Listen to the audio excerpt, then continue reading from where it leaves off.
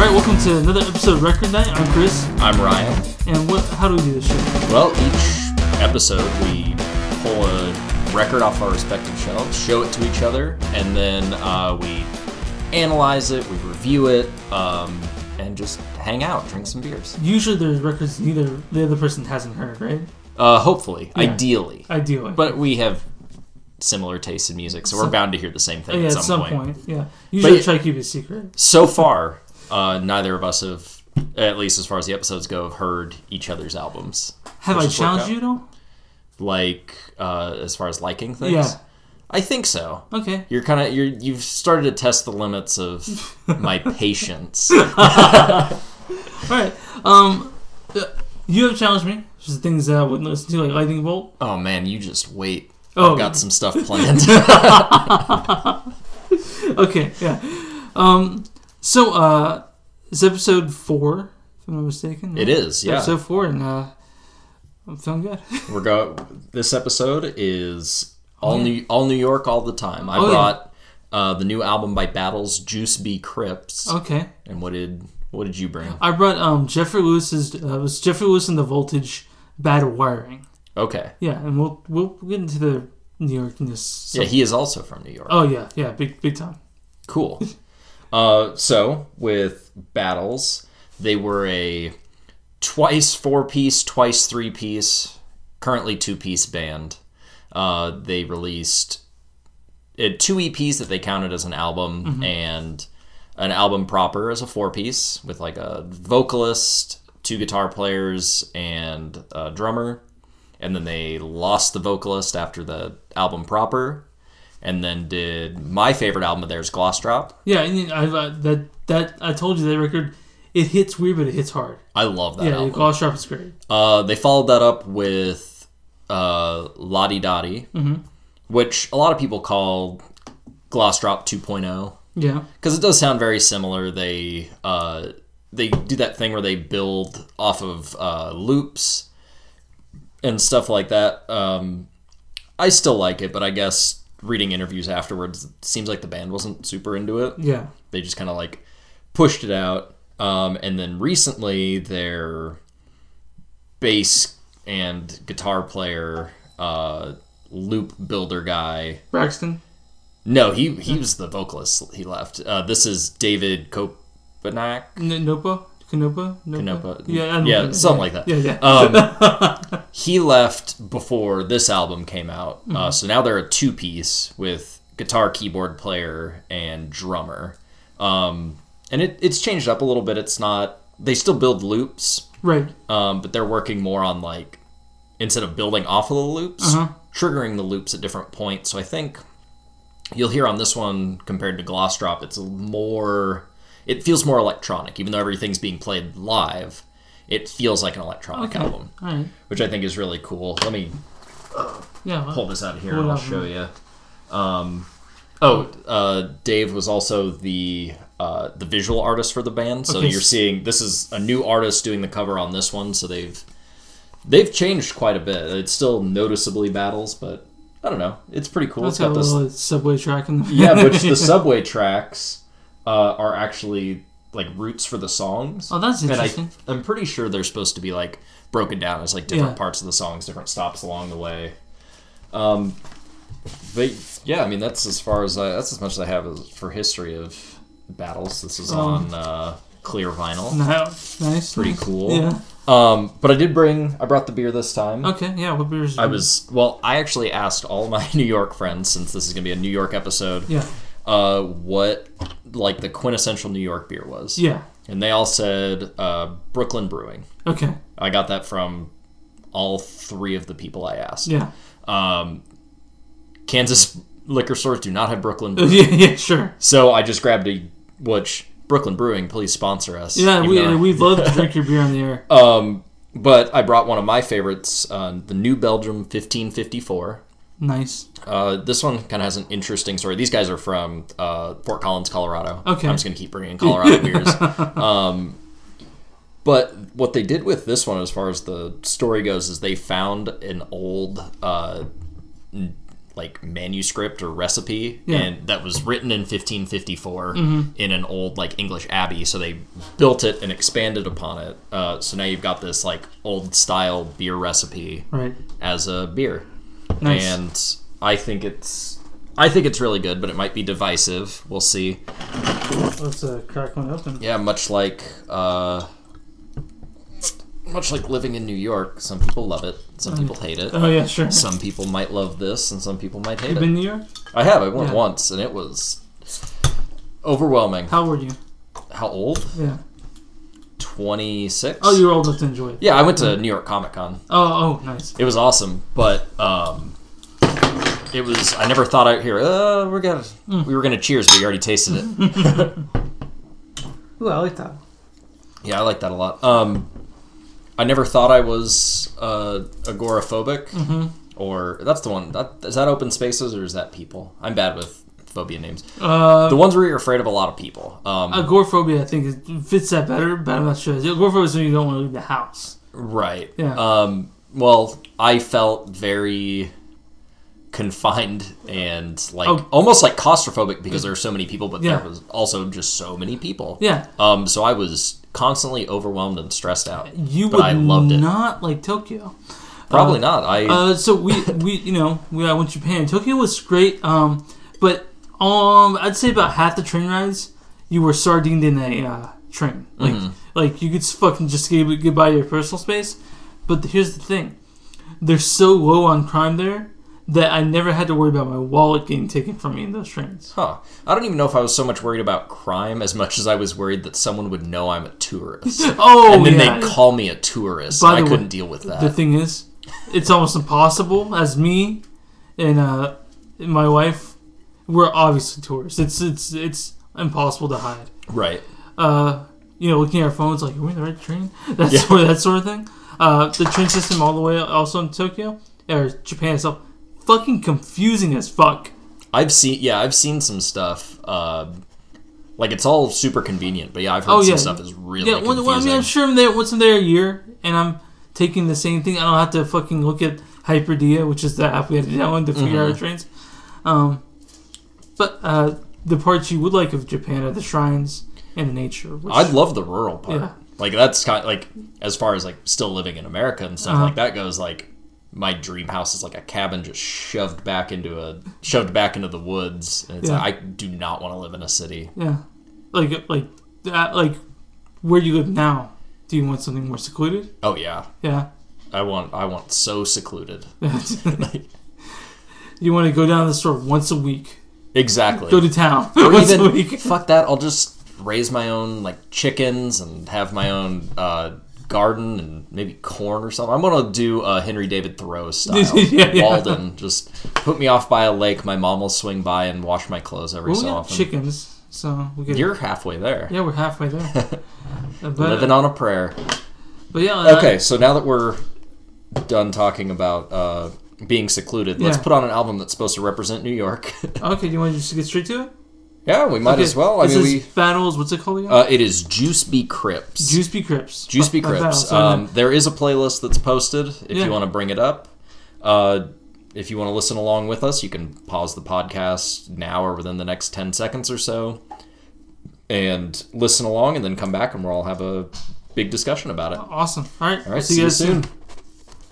So that was Battles Juice Be Crips, huh? Yeah. What did you think of that one? So I have journal notes. We'll go over those real quick. Yeah, let's do those. I got a decent amount here. So, it's funky. Like funk music, or it smells bad? No, like as in more like groovy, sort of like it has funk elements to it. Yeah.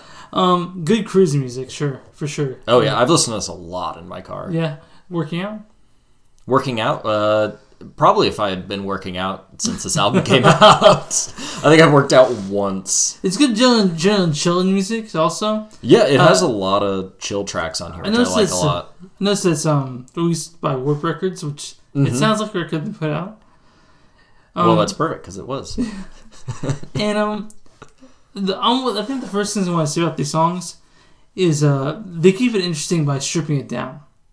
Yeah, they definitely strip it down. And I do like that a lot. That's probably my favorite thing about this record, honestly. Interesting, because that's my least favorite thing about this record. Oh, okay.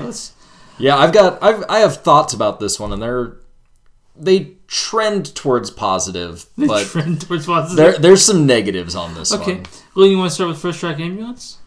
Yeah. Okay. I think of all of the albums. Obviously, it's hard to come out with a new album from a band that I love and have them not compare it to other albums. Oh, sure. Which is, I think, where a lot of my feelings about this album come from. The good feelings or the bad feelings? The bad feelings. Okay. And I guess some of the good feelings, but it's always going to be in comparison to everything else. Right. And it starts right off with Ambulance, which is a cool song, but is the worst opener on any Battles album. Oh, you think so? Yeah. And it's not a bad song. It's just not, it's the least good opener. It was in the Gloss Drop. Definitely that grabbed me more than Ambulance did. Yeah, both Gloss Drop and Lottie Dottie just have these like huge epic openers. And maybe that's why a lot of people call Lottie Dottie kind of like a Gloss Drop 2.0. Yeah. Is they do kind of hit some of the same notes, but once you create that trend, it's like, oh, I want that again. But it is Battles in the way that it's dancey and lyric. It is a really, really cool song. I love the bass line. Yeah. Oh, fuck yeah, dude. And they do a thing that Battles is really good at is like you kind of get in the groove of the bass line, and then the drums kick in, and you're like, that's not where I expected the drums. Why'd the drums start there? And then you get like almost like a different groove, even though it's playing the same thing. This song emphasizes the interesting parts of it, like the bass line. Mm-hmm. Bass line's definitely the most interesting part. The part where you definitely sort of nod your head the most to. Yeah, and I love the little almost like screechy, beepy, like basically the third sound that comes Ugly in on sounds, here. Yeah. But then when the bass comes back in, like it fits in there perfectly, and it's like, how the fuck do these fit together? But it's the first time where it strips down, and I love the strip down. Dude. Yeah, and you don't have. It's not like I like that there's less instrumentation, I guess, so it's a little easier to pay attention to. But this song specifically, and it happens a lot on the album, they like ride ideas for a little bit too long. You think like, so? Yeah, it's like when someone tells a joke and they bring the joke even more. You're like, okay, this joke's not funny anymore. Yeah, it kind of gets to the point where it's like, this is a cool bass line, but can we hear more than just the bass line? Yeah, and they go maybe like 2 measures longer than I'm just like, please just add something else. And then the other part kicks in, and then it all kicks in together, and it's back to being interesting again. Yeah. But then they ride that sound a little bit too long, and it's kind of like, it gives me time to get tired of something. Sure. Which this album does that a decent amount. But this song has a lot of it. Okay. So let's move on to A Loop So Nice.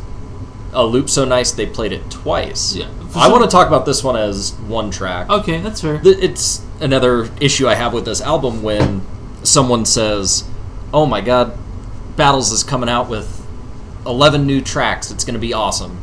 But 2 of them are 2-part tracks and one's a filler track, and it's like, oh, so you mean they're coming out with 8 new songs? Because this album's their shortest so far. Loop So Nice does follow a Battles trend where it comes to dancing and it hits hard, but it's also groovy.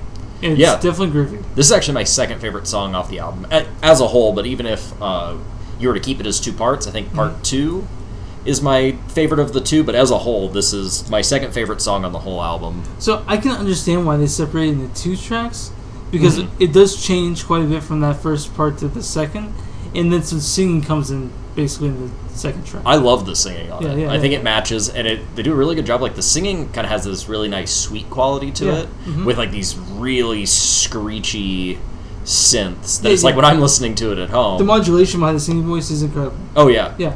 When I'm listening to it at home or around other people, I've had people go like, "What are you listening to?" Like, because like that part when the vocals come in is so weird. Yeah. But I love it. The synth sounds in a lot of this record, fucking top notch. Yeah. Like I was like, that sound I want it. Like I wish I could just go home and just fucking find a keyboard, just fuck around. Yeah, the loop on this, I love it. It has this kind of like circular, cyclical feel where like it's repeating, but I can't figure out where it starts. Also, doesn't get old. Yeah, I love it. Yeah. It's so good. Great juxtaposition between this and the first part of it. Yeah. So like, I see it definitely as one song, like you said. Mm-hmm. I'm trying to figure out why they split it into 2, but I guess it's to do with like saying, "Hey, this singer." Maybe, or they're just afraid of tracks that are longer than 10 minutes. Because the other track that they split into two, if you had it as two parts, it'd be longer than 10 minutes. I don't know if it's a conscious artistic effort or what, or idea or not, but they should just be one piece. Yeah, sure. This song has amazing drumming. This song rips, and it gets stuck in my head. I think it's in part 2 after like the singing kicks in. You get this. Tell me, these drums are actually recorded live? Oh, it's just a live drum kit. Yeah, that's amazing. Yeah, I think a drum machine does show up, but as like a secondary to the drums. The live drums are there. They show up later, not in this song. Have you seen them live? I've seen them live once, and it's the best concert I've ever been to. Oh yeah, it's so fucking cool. It's so good. They do this thing that not a lot of bands do. It's a nice kind of like ego thing too, is they all consider themselves equal. So the drums are pushed up to the front of the stage. Okay. And everybody's as far up as they could possibly get. I happen to sit right in front of the bass drum. Oh, so dumb. Oh yeah, and he's such a good drummer. Like he's so precise, so cool. But yeah, that part in the song where it's like dun dun dun dun dun dun dun dun dun dun, and he's just going crazy on the drums. You can't wait to see that live, can you? I love them live. They're so good. Sugarfoot. Well, let's finish up on this one. Sure. Because you wanted to do what the song did, and just cut off before you were done talking. This song just ends. And the first time I heard it, I thought like my internet had cut out because I was listening to it on Spotify. Yeah. But then I was like, oh, maybe the Spotify thing's messed up. I listened to the record, and it still cuts off. Like it doesn't resolve. It just kind of seems like they were like, oh, we're done. Does that bother you? It bothers me so much. I even noticed you were like, oh, is that over? Yeah. Is that it? Yeah. I guess that's it, because it cuts off like mid-phrase of what she's saying. It cuts off before the notes on the synth resolve. It's just kind of like, why? Why'd you cut it off? But now we can get to Sugarfoot. Sugarfoot. Also, Building Layers. Yeah, this is my third favorite song on this album. I put Glitchy in here. But that might have been the record player. It might have been. Yeah, we did kind of have issues while we were listening with the record skipping a little bit. So we switched over to Spotify. Sorry, guys. But I know the illusion's broken. But I don't think this one's glitchy. Although it might be glitchy this early on in the album, because the album gets way glitchy. Oh yeah, later. it does have they do focus on chord progression. It's one of those records that definitely does that a lot. But it has a fine sense of harmony. Like all of it flows together, except for the abrupt ending, the last one. Which it bothers me every time, but I still love that song. But the thing I like about the song is what it does is that if you feel like you're starting to drift, it brings you back right before you sort of drift off. This one knows how long to hold on to its ideas. And the lyrics in it, like they're not. By the way, they're indecipherable. They're there to add sonic landscape, I think. That's what I like about Battles, is a lot of their stuff, it's a lot more like sonic landscape than like trying to say something. I don't think they even write their lyrics. They generally like bring in collaborators, and they're just like, whatever, say what you want. Yeah. But this also... do you know who the singer is on this one? No. It's the lead singer of Yes. Oh. And this song sounds, at different points, like a Yes song. Like there's like a shift. The prog rock band, yes. Yeah, it sounds so progressive. It sounds really cool, and this one has kind of like a lighter sound to it that I think Battles focuses on. To me, it sounds the most organic so far. Yeah, it sounds like a progressive rock song. Yeah, it doesn't sound like an electronic song. Yeah. Not that I dislike that or like it in certain ways. Just I thought it was interesting. Sugarfoot's a good song. Yeah, and one thing, like just kind of like this album as a whole. That's an idea for later. But then, are you done for that one? After that, we get to my favorite song on the album, Fort Greene Park. Fort Greene Park. It's also instrumental. Yeah. And the thing I've noticed about this record too is the intoxicating rhythms they bring into it. So when the drums come in, you're just like, fuck. Like I'm being hugged by this, and it's amazing. Exactly, and they like to like subvert your expectations a bit, because they start off with that little the synth loop, and then once you think you get the beat of it, the drums come in, and they're in kind of a different place than you'd expect them to be. Like you expect to hear something else, and it changes it to an even more pleasant place when the drums Exactly. Like, I never would have thought of that, but that's way better than what my brain was doing. Now, but here's the problem. I love the strip down in the song. What do you think of it? This is my favorite song on the album. Okay, so yeah. So, like, I love this song. I love, like, it's right near the beginning when the loop kind of starts to double up and harmonize with itself. Mm-hmm. And it's just like, like you said, like the hug with the drums. This was like a hug, so you kind of get into the groove of the original loop, and then it like doubles up, and you're like, oh, this is even better. This is awesome. So, we want to me that was the song I enjoyed the most too, for Green Park, probably. Yeah. Then we get the Titanium 2-step. Well, we didn't even talk about the change in this song. Okay, I want to hear about where it's like, you know, it's doing that kind of like slow part, and then it starts to build, and you get that just crazy, almost like glitchy kind of loop. Okay, yeah. Okay, yeah. And that's when I really like the song. Okay. Like, I think the beginning part's great, but they're really good about second halves of songs on this album. It's like they know how to like tweak it just enough, and it's like you're still getting that kind of interesting doubled up guitar sound, but everything else is just doing something completely different. And that's Battles does best. They have these different avenues and branches you can explore. Yeah. In most songs, honestly. Yeah, and that's... Now I'll get back to that thought, because this is a perfect time to bring it up. Originally, I didn't like this album when I listened to it. Okay. You were disappointed. I was disappointed because I was in the mindset of I wanted this to be like older Battles albums. Okay. Kind of that, there's that bass loop, and then they build off of it. Okay. But this album takes a different approach, which is they still have the loops, but they wanted to explore kind of breaking apart the loops and still making it like listenable and work within itself, but they're focused more on changing that bass layer and doing different stuff. And I think this song does a really good job of like, they break it up, they cut it out, but then you still got, there's that little doubled up guitar thing that's fitting in over here. And I think once I understood that approach, I started to like this album a lot more. I think it grew on me a lot. It's a grower, huh? It's a grower. It's not a shower.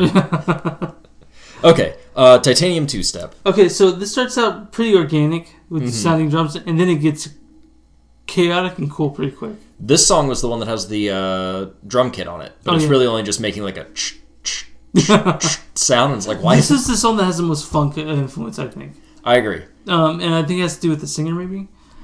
Which, bringing in kind of the New York aspect of this album, they got a guy from a New York no-wave band, I'll have to look up the name real quick, to come in, and he's like, oh yeah, I'm around, I'll come in and sing something, and they just kind of laid down his vocal track just right on the spot, which I think is really cool. Yeah.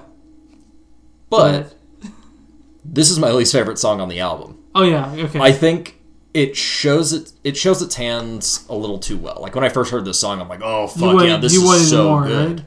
Well, I think it's on first listen, it's a really good song. I think it's really cool, but this is another one of those ones that it like rides its ideas too long, and I think every time I listen to this song, I like it less. Ooh, so it's like interesting. And I've listened to this album a lot since it came out. So now we're kind of getting to the point where it like I saw it coming up on the track list. I was like, oh fuck, I gotta listen to Titanium 2-step again. Because if you were home, you would have skipped it. Yeah, unless I was listening to it on my record player, but you might make a sandwich at that point. Yeah, I skip it when I'm driving around or listening to something. It's a good cruising record, though. It is. Yeah. And I think, like I said, this song sounds good early on, and I liked it the first few times I heard it. But there was an interview where they were talking about how the song came together, and I guess it was like two separate bits that like they couldn't figure out how to fit together or couldn't develop further, so they just smashed them together, and they were like, yeah, sure, that's fine. And the song kind of feels like it just kind of feels like, oh, we had these two things that we didn't know what to do with, so we kind of threw them together. And then the lyrics are really repetitive. It's just, it's taken too long to figure it out, times a million, and then near the end you get, all right, all right already, all right, exactly, it's all right. Well, the guy's name is Sal Principato, but I couldn't figure out what band he's from. Then we get into an interstitial song. Oh, yeah. Hero 3. Interstitial, that's a nice way to put filler. Yeah, it's filler. It's every song that you hear on a record, you're like, why? Yeah, did I really need a break after Titanium two-step? No, I didn't. Although I will say, it's the second best Battles filler song. Oh, yeah. The first being Tyne Ware, which I think is from Lottie Dottie, which is like a really good song that I wish was minutes longer. Like if you want to talk about a loop and drums that feel good, Yeah. Tyne Ware feels Just amazing. a nice hug the whole time. It sounds so good. Yeah, it's track 8 on Lottie Dottie, but it's only 1 minute and 50 seconds long. Although I think in this one, based on how it sounds, I think the guitar player is playing the guitar and playing the keyboard or the piano at the same time, Nice. which is cool. But it's only... But if you're not seeing it happen, there's like a disconnect that you're just like, oh, I'm listening to two just things. Yeah. It's like, I don't know. It's fine. And we'll get to Ism, Ism. which this is one I'm most curious So, how you feel Shabazz about Palaces did the vocals, I guess. Yep. Young Hustler. that's the thing. This song feels the most like a single, I think, on the record. Which would surprise you. It's actually Fort Greene Park and Titanium Two-Step are the single. That is interesting. Yeah. I wouldn't imagine Fort Greene Park being a single. So since instrumental bands are terrified of using instrumentals as a Right? single. No, it has a video and everything. And also, I guess Loop So Nice They Played It Twice is also a single because they have a video for both of those. So But, I mean, imagine this one as a single where somebody listens to it like, oh my god, I really love that Battles rap album. And then they pick up this and there's no rap on it. Yeah. Except this song. So this song is a rap song. Yeah. The rhythm gets me, I love it. It's so good. but it's one of the most consistent, as in the song doesn't morph as much as the other songs on the record. Yeah, this one is a one that they build off of the loop. It's Yeah. kind of classic Battles style where you get these like little synth solos, get these little guitar solos, but it's all still kind of built around that same kind of like speeding up, slowing down guitar sound. Yeah. So it's scratchy. There's some scratchy noises in this, which I like scratchy personally. Even by we have a deep cult of love for noise, ugly Right. noise. But I do like Ism quite a bit. Yeah. I think if you were to show someone this record that doesn't really listen to music, this is the one they connect with the most. Yeah, this would be one I'd show some of my friends. Just be like, oh, listen to this song. I wouldn't expect them to listen to Battles, but I'd be like, oh, you might like this song. Yeah. And although it doesn't. The song is also. It feels out of left field. Like I don't know if you were like, what the fuck? There's like a rap song on here. Yeah, I it's not like I didn't expect it, but I didn't. Right. it sounds like a battle song, but it does sound like Shabazz Palaces came in like, let's do this. Right. And I like Ism quite a bit. Yeah, but they actually did a remix for a Gloss Drop song. So it's like they've worked together before Okay. and they've done something similar. I think this is better than the Gloss Drop thing they did. What was it called? The Glass Drop or Droskilop Droskilop? was Did you their like Droskilop? remix album. I'm coming around to it. I'm not big on remix albums. I'm not either, man. Like They don't do what I want them to do. like honestly, remix albums. There's a remix album. I come to it if I've exhausted everything else I want to listen to. Yeah. I think the coolest remix album is Chicken Switch by the Melvins. Okay. So instead of giving an artist a song to work with, they're like, here's our entire album. Make a song out of it. Wow. So instead of just having one source to work with, they have, 10 to 12 songs that they get to pull stuff from. Okay. And it makes it a little bit more interesting. I'd also just love to hear a Battles produced rap album. So I think this is really cool. I'd love to hear this idea kind of stretched further. Young Hustler. Yeah. Or Young Hustler. Yeah. And then which brings us to the titular track, Juice Be Crips. Juice Be Crips. Which And by the way, when I heard you say the name of it, I was expecting CRIPS, like the band, not like the gang. The band. The band, Crips, the band of people. Yeah. Yeah. No, that's just my Midwestern accent dropping the T. Gotcha. Juice Be Crypts. I can't do it. I'm from Colorado. We drop our T. Crypt. I did do the same thing. Crypt. Like Juice Be Crypts. some people can do that shit easy. I cannot. No. I can't. Like my T's sound like D's. Honestly, like when I'm playing something or listening to something, like I just don't pronounce them. no, why would you? Right? Yeah. It's too much. Too much effort. Yeah. So Juice Be Crypts. Yeah. This is their most kind of electronic, glitchy sounding. It starts frantic for sure. It starts out going.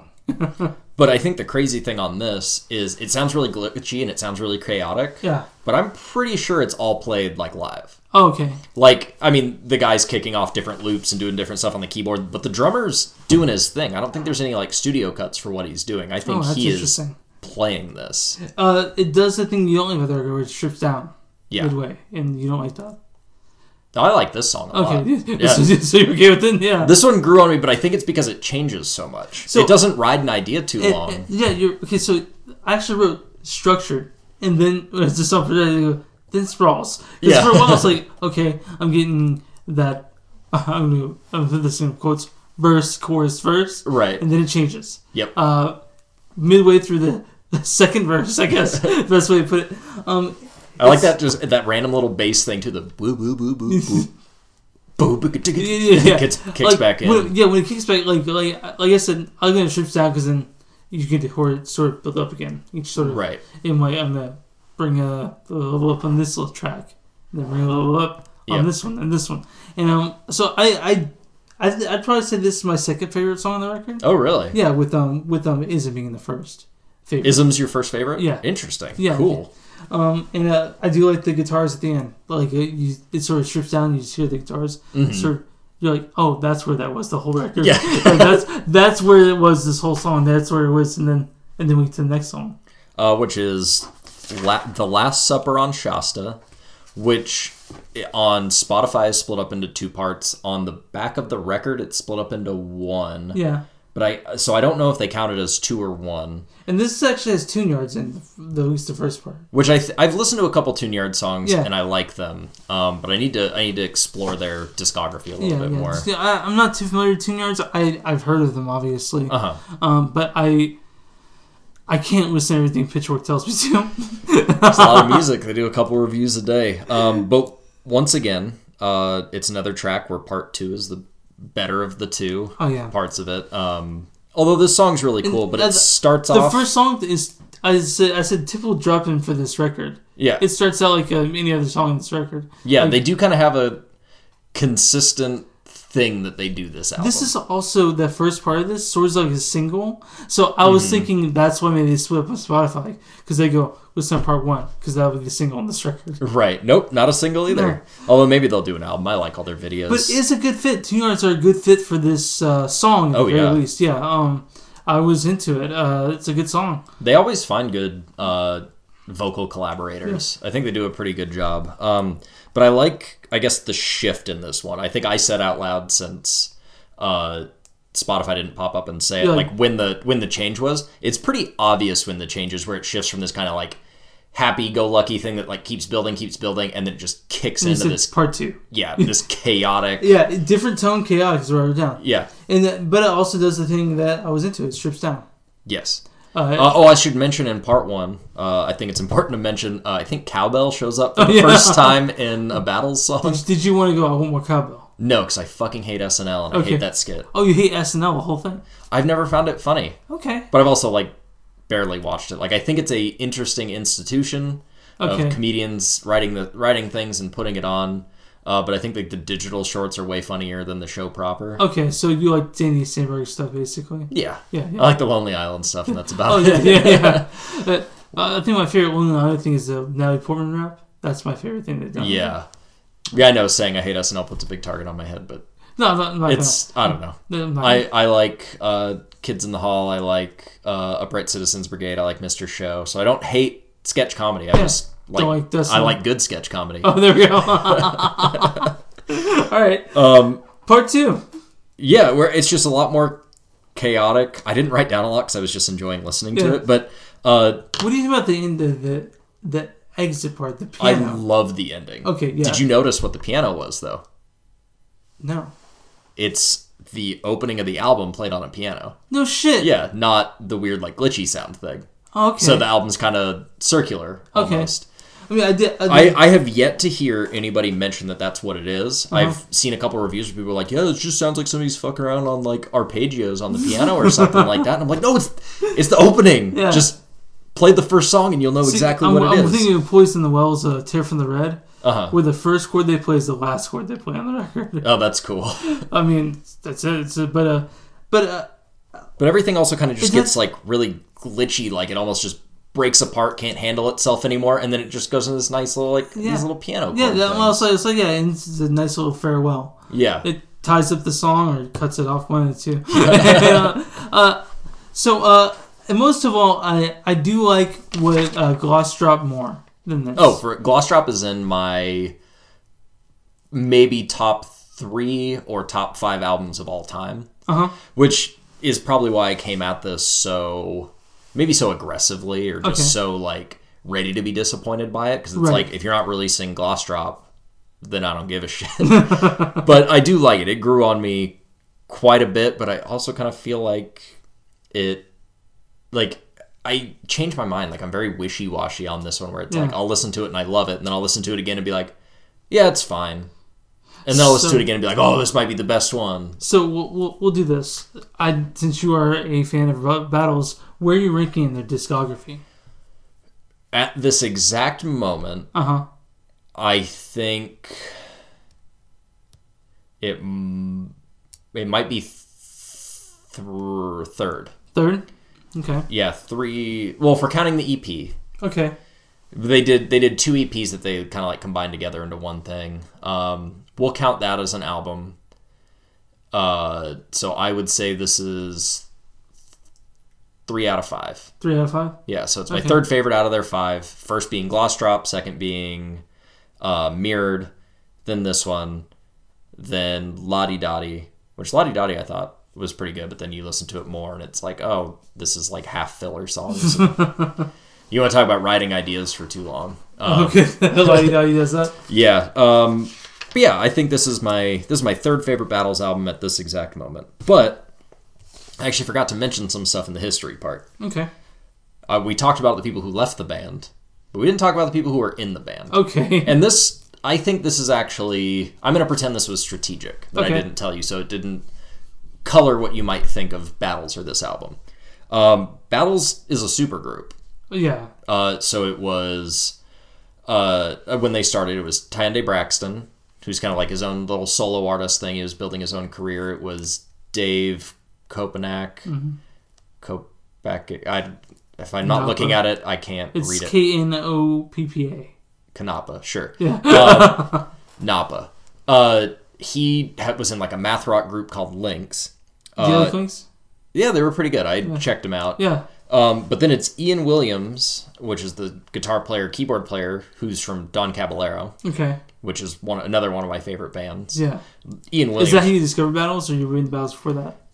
They showed up on a lot of like best math rock lists, even though they're not really math rock. I don't know. Yeah. They showed up on there, and then I realized that they shared members, and was like, cool. Yeah. And then the drummer is John Stainer from Helmet. Okay, yeah, Helmet. And he's also in Tomahawk, which is another super group. Yeah. But those are probably the 2 things he's most known for. But it's like a bunch of people who aren't really making the exact same kind of music. Right.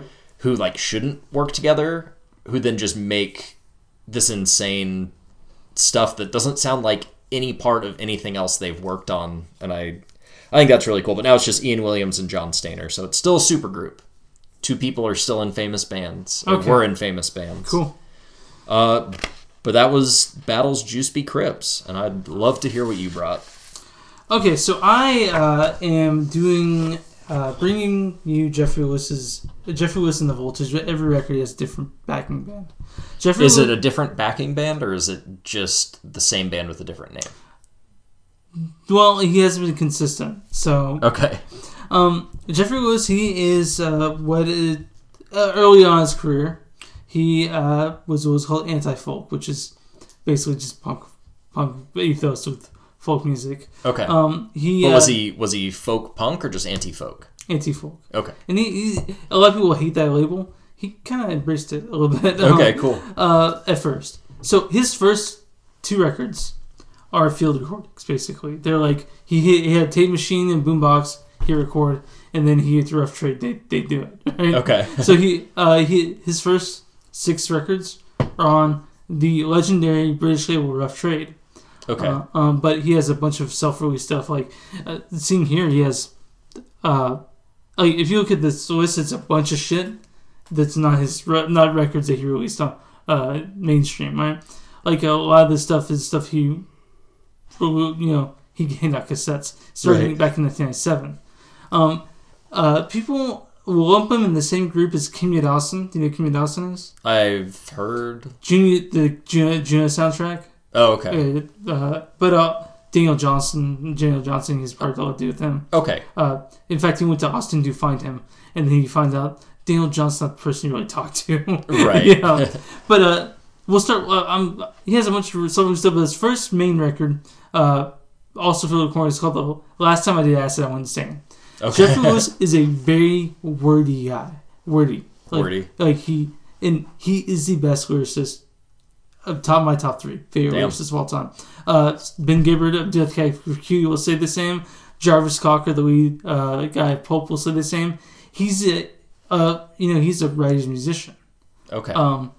He's funny, he's tragic, he's heartbreaking, and he's clever when it comes to his lyrics. And that's what got me into him. Mm-hmm.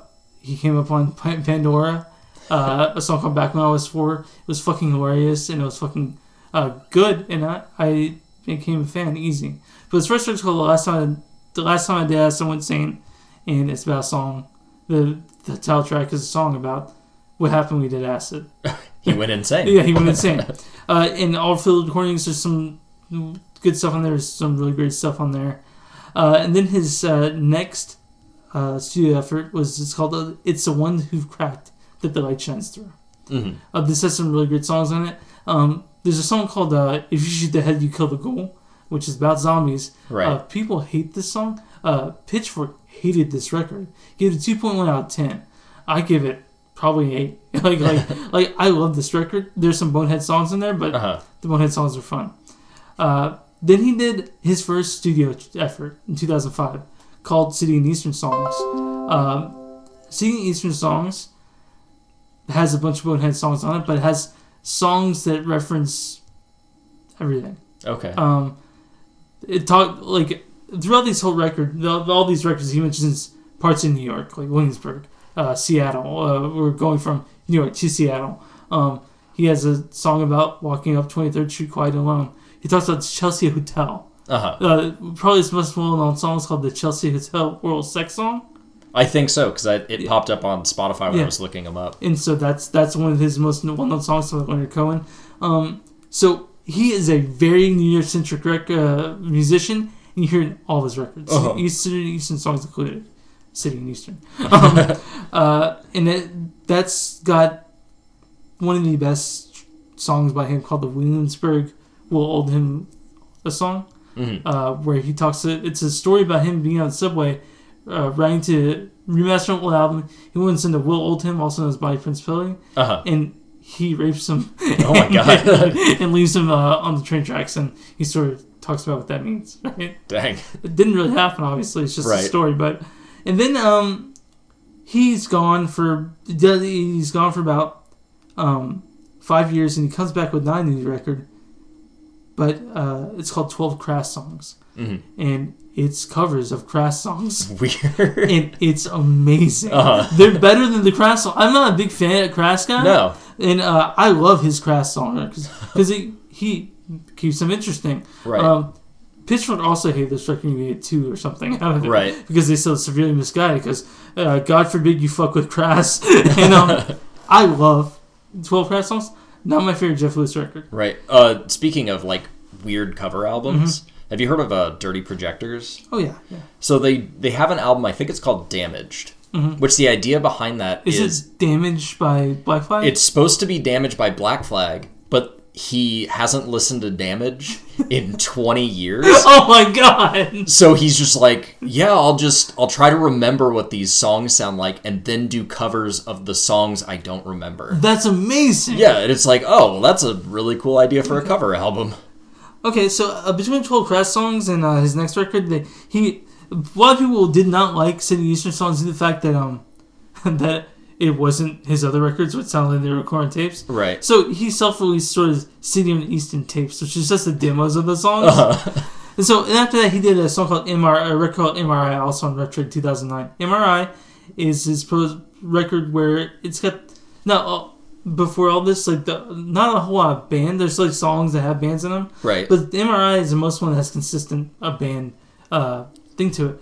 MRI Did this backing band have a name? This one is the Junkyard.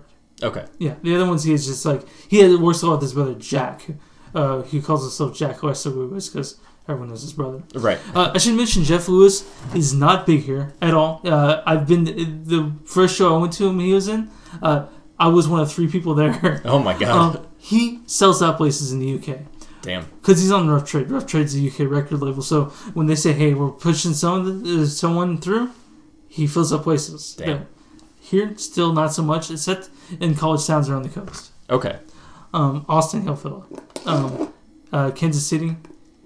He's been here once. There are like 30 people there. He played the train station in Lawrence. Yeah, right. Like it was weird, and they had to open the windows because the carbon monoxide was going off. Oh my god. Yeah, it was weird. I love Jeff Lewis. Like 4 times. I've seen it. Many times he plays, I'll see him. Honestly. Damn. So then he, after MRI, which is great, he did a record on K Records with a called The Bundles. That's the name of the band. It has Kimmy Dawson, him, his brother, and Herman Dune. Mm-hmm. And then there's a band from the 60s, and he mentions them in a song called The History of Punk Rock, the History of Development of Punk Rock on the Lower East Side, 1951 to 1975, where he basically talks about the history of punk rock through that. And he mentions to make called the Holy Modal Rounders. Okay. From the 60s, they're like a freak folk band. And he started doing records. He's done like solo records with Peter Stanfield of that. Also, just through his website, you can find the records. And he's done a few of those with him. With the guy from the Holy Modal Rounders. He's 81 now. But not so Jeff I just need to write songs about like Primus and Battles, and maybe they'll do albums with me. Maybe. Okay, so. cool. And so then he did another song in the record in 2011 called "Turn the Dream Songs." No backing band on this one, but a lot of they did something I hate with this record that they have Herman Dude just play ukulele and do whatever he wants to do in the songs on every song. Oh jeez. Yeah. And there's good other stuff in there. There's great songs on there, but they did that thing I don't like. Right. Yeah.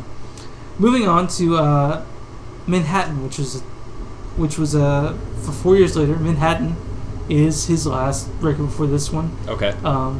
It's not a band. Close to it though. He has a band called The Rain, and this is 2 girls. It seems like he changes bands every record, depending on how he's feeling. But makes sense. Keep things fresh. Yeah. So Manhattan's great. It has a lot of filler songs, some really good ones. The last song is called "The Pigeon," which is a play on the Raven. Oh God! But with like a Jewish like old man and all this Yiddish in it. It's a great record though. Then he falls away. He did a pretty weird record called 13 Fall Songs. Not a record. You can buy a CD, a show. So Marquis Smith of The Fall. He's a big Fall fan. You know who The Fall are? Yeah. Yeah. They have lots of records, lots not so good ones, but Jeff Lewis loves The Fall. So I did that, and I haven't listened to it yet. It's still in my drawer upstairs. And now we come to Bad Wiring. Bad Wiring is Jeff Lewis and The Voltage. I meant to say Manhattan is Jeff Lewis and Low Spolks. Okay. And so this new one actually is Jeff Lewis and The Voltage. Jeff Lewis before this is Bad Wiring is great. I fucking love his new record more than Manhattan. Damn. It's my favorite record of his. I'll go ahead and say it right there. Jeff Lewis before this, he didn't really sing. He sort of vocal fried everything, and he would switch between 2 and 3 notes. He actually doesn't vocal fry everything on this new record. Does he vocal fry a little bit? A little bit. Okay. You'll hear it. But it was weird when I first met Jeff Lewis. I get starstruck by him every time I meet him. He sounded exactly the way he sings. I was like, oh my god, I can't handle this. I can't handle this right now. He's just singing at you. I love Jeff. I've loved Jeff Lewis ever since I met him, and this record is a great Jeff Lewis record. Nice. I'm gonna let you actually, when we start playing, I'm gonna hand you the screen so you can actually read along to it. I've read along to it plenty of times. Awesome. And I gotta be honest. Whenever I show someone Jeff Lewis, most people say I don't get it. Okay. And I'm not expecting you to say that, but I'm not gonna be surprised if you do. If I don't get it. Yeah. Okay. Yeah, but I'm not saying you're not going to get it. And I'm also going to let you know that my wife does not like Jeff Lewis. She was straight up said, I do not like Jeff Lewis. Please stop listening to Jeff Lewis in the car. Yeah, and that's fine. But I'm always having a special place in my heart for Jeff Lewis, and his new record is fucking fantastic. He struggles a lot with mental health. Okay. He has anxiety, depression, and that is so apparent in this new record. Well, I'm going to put on Bad Wiring for you right now, and we'll take a listen, and we'll get to it. All right, I'm ready. Fix the microphone. And that's Jeff Lewis's Bad Wiring. So, what did you think of this? I actually really liked it. Okay, I'm glad. Yeah. I'm glad. Okay. But I will say, it did take a while for me to, like, acclimate to his voice. Yeah, his voice is... okay, so when I first listened to Fugazi, I needed a little bit to acclimate to the roar that they did. Yeah. I'm pretty used to hearing bad singers from my punk days and all that shit. So I acclimated pretty quick. And one of the things I gravitated most about Jeffrey Lewis when I first heard him is that I could do this. You know, like that's what people who listen to punk bands are like. This is something I could do. Right. But and I could see that. It was. I mean, this felt very kind of like garagey and punky, especially like the opening track. Everything exactly what you needed. Exactly really what nobody wanted. Yeah. Which it felt very like, it felt very garagey, but like really loose. Yeah. Like it seemed like drums kind of missed their cue sometimes, but it had a lot of like heart to it. When it comes to lyrical content of that song, I think it has to do with, Marquis Smith or Tuli Cooper or the Thugs or David Berman, just these people that the mainstream missed but he loved, Right. And that's what I got from that song. Like, I really again, this whole record's very wordy. Yeah. Very traditional song structure compared to Battles we just listened to. So, but like you said, it's very garagey. It's very, punk songs basically. It did, yeah. There was definitely a huge punk vibe to it. In fact, I felt like this had a Meat Puppets 2 vibe. Yeah. If you've ever listened to that album, yeah, sure. It's like the singing's pretty bad. It's got punk structures. It's got kind of this like country folky vibe to it. Like it felt very Meat Puppets, which I really liked. Very meat and potatoes. This right. Yeah, as opposed to the ugly sounds which you talk about so much. This one was pretty simple, straightforward. Yeah. Compared to that, you could hear oftentimes Jeff was struggling to hit the notes needed for the song, but he did it, and I find this shit very charming. Yeah, this song did get me a little worried though, with like how loose everyone was playing, and his cadence on a lot of the lines was a little weird. I was like, oh fuck, it's gonna be a whole album of like, like charm and heart can only take it so far before it's like, come on, it's a 4/4 beat, like maybe stay in beat, but it really evened out after that. And I definitely really enjoyed the whole thing. We go that to that, except to the fact that it isn't.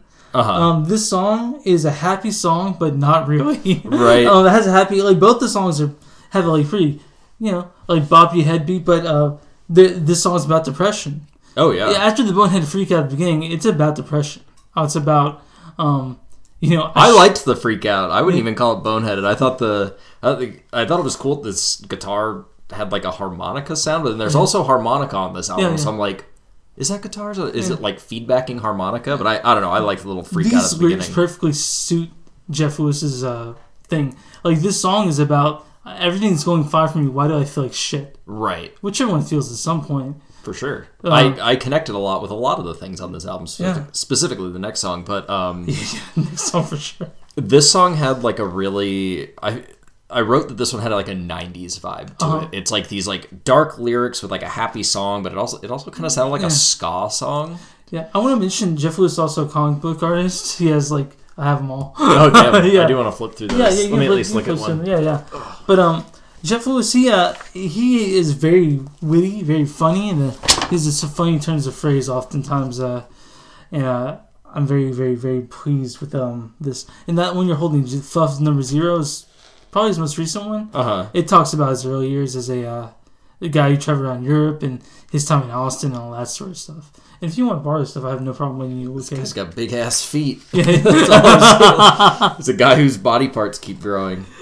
Weird. Yeah. So it's kind of sticky too. Yeah. Oh, sorry. You really like this book. Yeah. Oh, yeah. So now we're getting into My Girlfriend Don't Worry. Right, which Doesn't work. you said it was hilarious.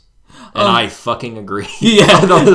I really liked it. So, like, the part where he goes, which is think happy now about our relationship, about our relationship. Oh, yeah. I've heard shit all the time when I was in young relationships. Like, why do you think of this? Like, just think about how happy we are. Yeah, I think this one might be my favorite. Okay. On the album. It did remind me of... Have you ever heard the song Pillow Talk by Lil Dicky? No, I haven't. I should look into it. It's very similar. That one's like think this song, but stretched out over I think it's 12 minutes long. Jesus. Kind of like a rap song, but it's some guy trying to have a deep conversation with a one-night stand girl he hooked up with. But it's kind of that, just that very similar vibe of he's going into these deep, crazy conspiracy theories stuff, and she's like, what's Pangea? Because he mentions Pangea at one point. And so it's that happening, but then also the guy's brain is a third character talking, just this is stupid. Yeah. But it reminded me of that. But I think I like this one more. Yeah. But after this, we are going to have to listen to that song. Okay. But it kind of had this, this guy's, in a good situation, but he's kind of crippled by anxiety, because it's you have these two lines about oh, you've got family, you've got friends, you've got a relationship, and then it's just line after line after line of an anxiety attack. Basically, it has a song called Anxiety Attack on the Singing Eastern Songs, and a lot of people point that song to exactly what an anxiety attack feels like. Oh, I mean, dude, I wrote, fuck dog, do I have anxiety? While listening to this song, is just oh shit. See, maybe. I have a wife who actually indulges me in these sort of conversations most of the time. But it doesn't help when it's 3 a.m. and I'm thinking about this shit. Yeah, no, it's that line he said in it about just something no, it's stupid, so I just stay quiet. Yeah. Is a lot. She'll think it's annoying, so just leave it out. Just leave it out. Yeah. But I did like the line about basically being a meaningless fungus. Yeah. For a person. Which that all brings us into depression, despair. Well, where's the machine? Well, no, fuck, you're right. Fuck. Yeah, depression. Where's the machine? No, you're I'm way ahead. Yeah. You're way ahead. So, depression, despair. This is the first single off this record. I could see that. I wrote it's actually the catchiest song. Yeah. And it opens. It wasn't enough for him to completely attack me on the last song. Yeah. He decided to open this song with just Me Right Now, which is, I haven't got the leeway to be falling too behind. And it's yeah, well, I'm in school and falling way behind on the assignments I need to do. So, this actually, this is going to take me a long time to sing along accurately, because it's rapid fire lyrics, and lots of them. Yeah. But when I saw him play it live, there was sounds just like that, and people say it's the best song on the record. I don't know if I agree, because the chorus doesn't quite get me. I'm like, okay, he's just saying shit. I liked it. Uh-huh. It, like I said, it's the catchiest on here, but I wrote many different times that other songs were my favorite. Oh, you did? Yeah. But it's this is definitely the catchiest. Yeah. If I need to think right now what the song, if you were to ask me what any of the other songs sound like, I wouldn't have it for you. But if you asked me what this song sounded like, I'd be like, oh, depression, despair. Yeah. I'll see you there. Yeah. Yeah. That's the singlelessly song on there. And then we get into till question marks are told. Till question marks are told. Yep. To me, this sounded most like he had a record called Turn the Dream Songs, and this is reminiscent of that record, this song specifically. Okay. I really liked, it's kind of hidden in the background, but there's this really cool reverse guitar texture. Yeah. That just kind of keeps showing up. It's in the background. It's not too flashy. Yeah. If you weren't... It shimmers, is what you're saying. Yeah, if you didn't notice it was there, you probably wouldn't. It just kind of sounds like another just background thing. he does a thing. This song's really, as opposed to the rest of the record, it's not as self-conscious. He's talking to someone as opposed to talking about himself. Yeah, this song, as somebody who has been around punk bands and in a band and in a punk band and all that stuff, I know what he's doing, and it's the just trick. Okay. Or the cuss word trick. It's whatever. Ours happened to be, it was cuss words. When you need to fill syllables because you really like a line you wrote, he just throws in a just. So there's like a couple lines in there where it's just like, there's no reason he should have just said just there. But he did. But he does. It's like, oh, it's because he needed to fill the syllables in the amount of notes. I noticed that a couple of times, but other than that, I still really like the song. All right. We'll move on to LPs. The other single.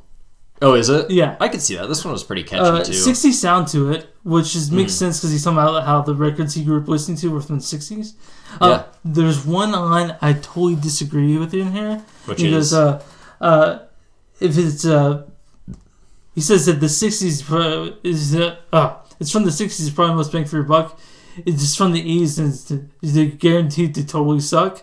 Right. There are plenty of 80s records I like from the 80s. Yeah, I think there's a decent amount of good stuff, but maybe he's just not a fan of later, like, hardcore punk. Maybe he doesn't like metal. Yeah. Maybe he doesn't like 80s pop. But he likes Crass. That's why he did the Crass song records.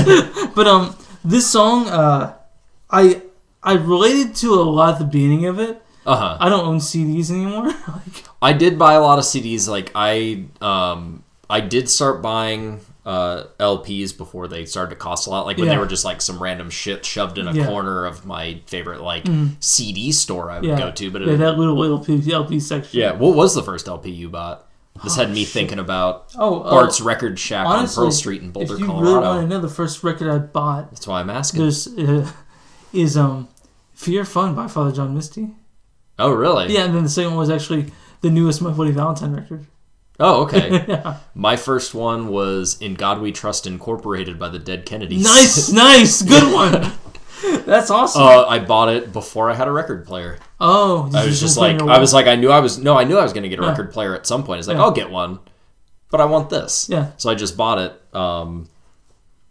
But I do, like, I haven't switched back to like digging through CDs and stuff like that. But I do definitely agree that the price is pretty high on records. Yeah, they're getting pretty high now, aren't they? Like, they used to be not so bad. Well, yeah, they used to be cheaper if they even released them. Like, I mean, I want the new music on vinyl, but it's just crazy that it's like, I remember buying CDs and I would be like, oh, $15, that's about the price for a CD, but it's, I think the average price of a new record's like $25. Yeah, I know. What's the deal? Oh, fuck, I'm paying $10 more. I don't know, bigger artwork, I guess. Yeah, I do like the bigger artwork, to be honest. That's worth it a lot of the time. But then also going through like used records and stuff, since so many people are into collecting records now, it's hard to find like the good shit. Yeah, it is. Like I bought a few. I mean, I buy them used a lot nowadays, and hey, it's cool. But it is. But it's not as cheap as it used to be, for sure. That's all right. Nothing is, which gets us into Knucklehead Happy Rain, which is more of an interstitial filler. Yeah, I would even say this is the palate cleanser. Yeah, palate cleanser or like a short intermission. Is this kind of what his older album sounded like? Yeah, quite a bit. You'd hear cars maybe going by or something like that. I mean, I get it then. Like, I think I understand the appeal of the old lo-fi sound. Definitely lo-fi. Which just is my favorite quote of all time. Of just, it's not shitty, it's lo-fi. So if somebody says something's shitty, you say no, it's not. It's lo-fi. Yeah. But I don't know. I liked it. It was pretty atmospheric. I think it was just he was either recording some little riff on his front porch while it was raining, or he had a rain thing and he mixed in the stuff. But I don't know. I might go back and check out some of his older stuff, because I think it had just kind of a neat thing. What's brought in Take It For Granted. Interesting anxiety-ridden for sure. Basically about worrying about everything. And the only way you can not worry about it is if you take for granted. Yeah, you just kind of live like you're just content with everything, and it's fine to be content. But I loved how it kind of like ended with like a little like anxiety episode of like Just like, it's nice to take things for granted because otherwise, like, what if you died tomorrow? Yeah, what if this? Talking about how every door could take off a sever, like one of his fingers, Yeah, like. exactly. And it's like, oh, okay, yeah, it is nice to take for granted that a door will just work. So it was that was also very funny. That song. Then in Certain Orders was actually the third single on the record. Right. In Certain Orders, and the only other one I think I've seen it be considered a single. A single. And for somebody who wanted to shit on 80s albums, this had a huge 80s vibe to it. Feels very 80s for someone who talks shit on the 80s music. Oh, damn. I didn't read your notes, I promise. I just felt like it kind of had that Flock of Seagulls song, like the Iran song. Like it sounds so much like that, but not exactly. It also doesn't have like cheesy synths or anything. But like listening to it, I'm like, this is a fucking 80s song. Yeah, so I was like, for someone who shits on it, it sure does sound like an 80s song. Which I think this might be my third favorite song. Of Depression Despair being your favorite? No, that was the catchiest. My favorite is My Girlfriend Doesn't Worry. Yeah, it's a great song. I really liked that one. But I liked the thing he did. It was almost like a Tame Impala kind of thing, where he like just put weird effects over, just like it sounds like a conversation just happening. He probably field recorded a conversation. Sounds like the end of maybe God, what's that song called? Past Life. Like it ended. I think it. Past Life. Tame Impala song. Oh, is that the Tame Impala song? You think I would know? I don't listen to Lonerism that often. Well, this is not on Lonerism. This is on Currents. Then it's not the one I'm thinking of. It's on Lonerism. Where he talks about, basically he talks about meeting an old girlfriend. Nope. The dry cleaner. It is... I think it's Music to Walk Home By. Okay. Might be the one I'm thinking of. Oh, that makes sense, yeah. One of them has like a conversation at the end while everything gets all kind of like washed out and cool. But that's what it reminded me of. But I like that. Okay. And so then we go on to Where Is the Machine? Which is basically a song about, we have all these machines that, mix concrete, that do all these many things, but we can't fix the feeling. A machine that helps us not feel shitty. Well, it's because it's not profitable to think about. Like all the things he mentioned were like, oh, it makes jobs easier. It makes money. Sorry, my anti-capitalist is showing. On the website we were looking at that had lyrics, this was the first one. The last 3 songs of this album didn't have lyrics posted. I think you eventually found the ones for this one. But one thing I did write on this song, you said he was wordy. Yeah. And I think this song he was wordy to a fault. Yeah. Because See, I thought you said that about My Girlfriend Doesn't Worry, but I think you really like that song. You like the wordiness of that song. Right, but it was like the wordiness in that one fit with like the beat of what was happening. Yeah. This one, it felt like he was trying to fit 10 pounds of words in a 5-pound bag. Actually put crowded. Yeah, it did. It felt very crowded where it was just like, he's throwing too much in there that it's like he kind of loses the beat just trying to say what he wrote down. Mm-hmm. And it's like, dude, back off a little bit. Like, maybe pick some different words for this if it doesn't fit. Okay, and moving on to the next song, Dogs of My Neighborhood. I love this song. It's a silly song about doggos. Yeah, and it's a palate cleanser in a different way. It's not like a filler track. It's pretty funny, too. You go to his Facebook and he has lots of pictures of him and dogs. It's because he likes dogs. He just can't have one in his apartment. Yeah, I think that's great. I think more bands should do songs about things that they see. Yeah. Like, you don't need to spend a lot of time writing stuff. Just take a walk and you write down what you saw. Did you see some dogs? You tell me about those dogs you saw. I want to know about your daily life. Yeah. This song sounded like Meat Puppets mashed together with like Dead Milkmen lyrics. Yeah. Like it's just a silly song. I loved it. Yeah. I really liked this one. It didn't like rank in my favorites, but it was like I'd show Dogs in My Neighborhood to somebody. I thought that was really fun. And then we're on that final track called Not Supposed to Be Wise, which is it's depressing for sure. He talks about how everything that learns dies. Right. So how are we supposed to keep any information? Like, it's a good closer. Yeah, they do my favorite closer thing, which is when like an album kind of ends on like almost like a washed out, laid back. Oh, so it sort song. of eases you out of the record too. Yeah, and those they tend to be some of the better songs on the album.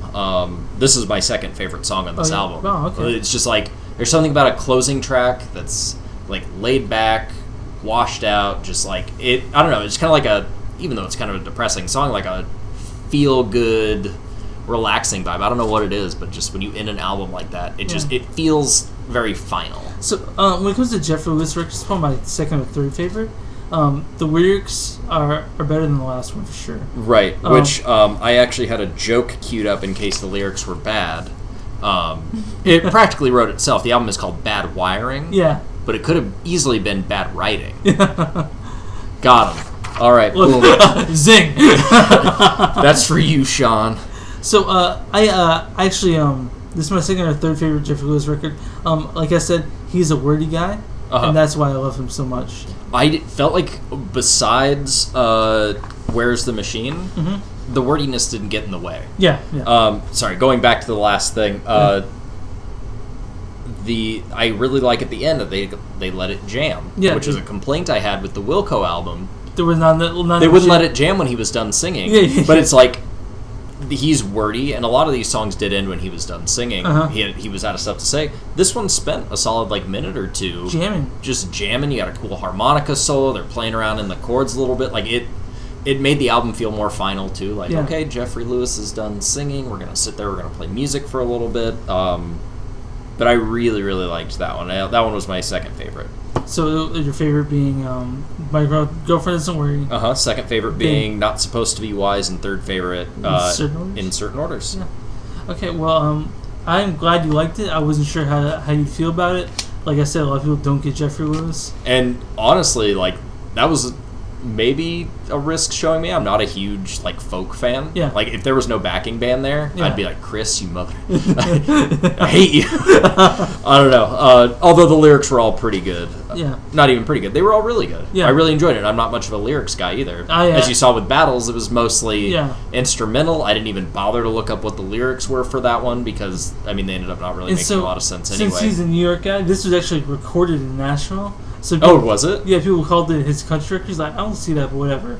But just because it was recorded in the country. Yeah, Nashville. And so, Jeff Lewis, he's a New York native. If you go anywhere, any article you see about him, they'll always mention in the first sentence from NYC. Which actually, I looked him up on Wikipedia, trying to look into it. Since Battles are also from New York. Yeah.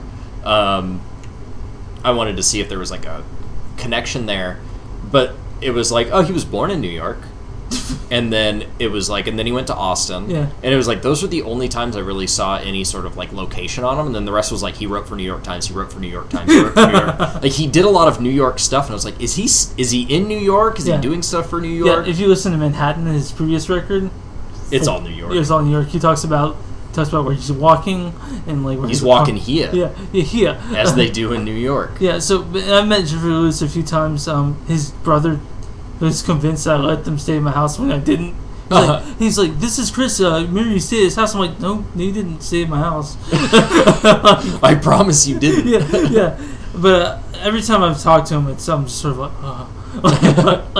I don't get starstruck that easy, except for someone I adore like Jeff Lewis, right? And he's very accessible. I almost I emailed him about putting one of his songs on another podcast I had. He's like, I don't know how the record label works, but here's a field recording I have. He just sent it to me. That's awesome. Yeah, it sounded like garbage, so I didn't use it. But Jeff Lewis, he's very accessible. I'm one of 8 people on his message board on his website. Oh damn.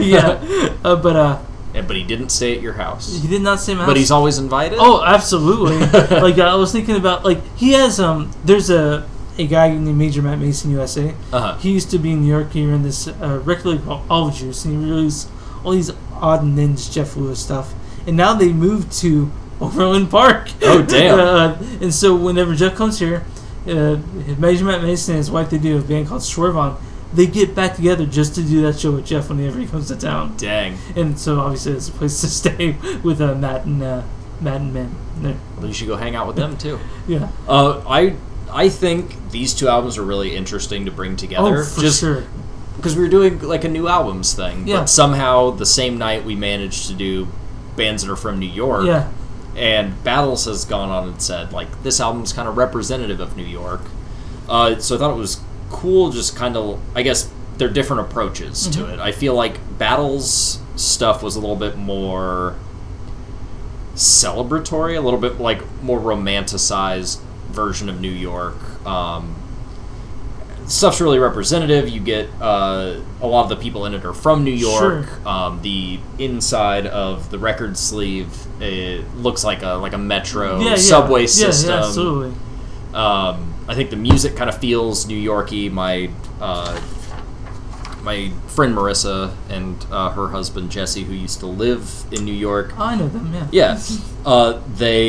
They said that New York is like crowded but pleasant.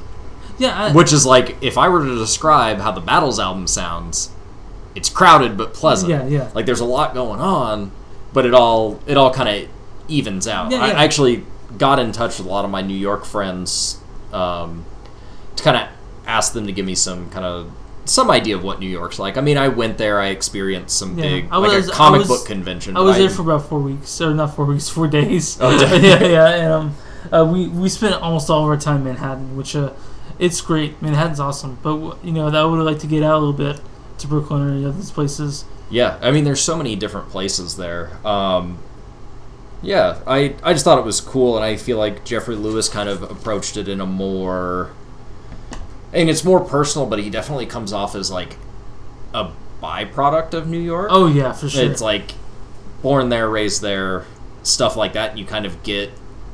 It feels like a lot of his, like, anxieties and worries and stuff like that. Are from the city-based a lot, yeah. Jeff Lewis, I have undying love for that guy. A deep affection. His records helped me out a lot when I was aimless, Right. So, you always have that artist that's somehow have made you part of themselves. And Jeff Lewis is one of those artists that sort of has guided me through my early 20s to now. Nice. Yeah, if I want to listen to something good, or something that's going to help me feel safe, Jeff Lewis is one of those artists. I'm kind of like that with Battles as well. Yeah. Ever since Gloss Drop, it's kind of been just like, they've kind of always been either in the background or at the forefront. Like, I've got a rotation of a few... Like, I listen to a lot of music. Oh, yeah. But I've got these few bands that it's like, if I hop in on one record, I'm stuck on them for a couple of weeks no matter what, and I'll just listen through their discography. Yeah. Battles is one. Grails is one. Don Caballero is one, which Ian Williams, the guitar player in Battles, and Don Caballero is my favorite guitar player. Yeah. So having two of his bands just be these, like, always there, constant rotation bands, I feel like that with Battles in them as well. Okay. So, what else you got going on, buddy? Oh, I've got another podcast called, it's part of the Cool Bandana Guys YouTube channel, but the only thing that's coming out now is our, like, video game book club podcast, which is... We decide a game at the end of one podcast that everyone in the group plays throughout the month, and at the end we get together and discuss it. And where can you find that? YouTube? It's just on YouTube. I think we're looking at setting up some sort of RSS feed so we can get it on Spotify and things like that. Yeah. So and what about you? I do a movie podcast that we call Movies That Don't Suck and Some That Do. We are on everywhere you find podcasts, Spotify, Apple Podcasts, TuneIn, Stitcher. We're everywhere. If you look at Movies That Don't Suck and Some That Do on Google, you'll find us like that. So we do 2 new movies a week generally. Every now and then we'll do a themed episode. We'll say, Ryan Reeves episode, Ryan Reynolds episode, or like, Keanu Reeves episode. But most of the time... But they're releasing a lot of movies now anyway, so there's a strong chance that both the movies are new. Yeah, so we do new movies generally, new-ish, like, past couple weeks. Sometimes we get early screenings, like Shazam. We did that a few weeks early. Oh, nice. That's my podcast. I do it every week, and this was episode 4 of Record Night. Episode 4 of Record Night in the bag. I'm Ryan. And we can't wait to see you again. See you next time.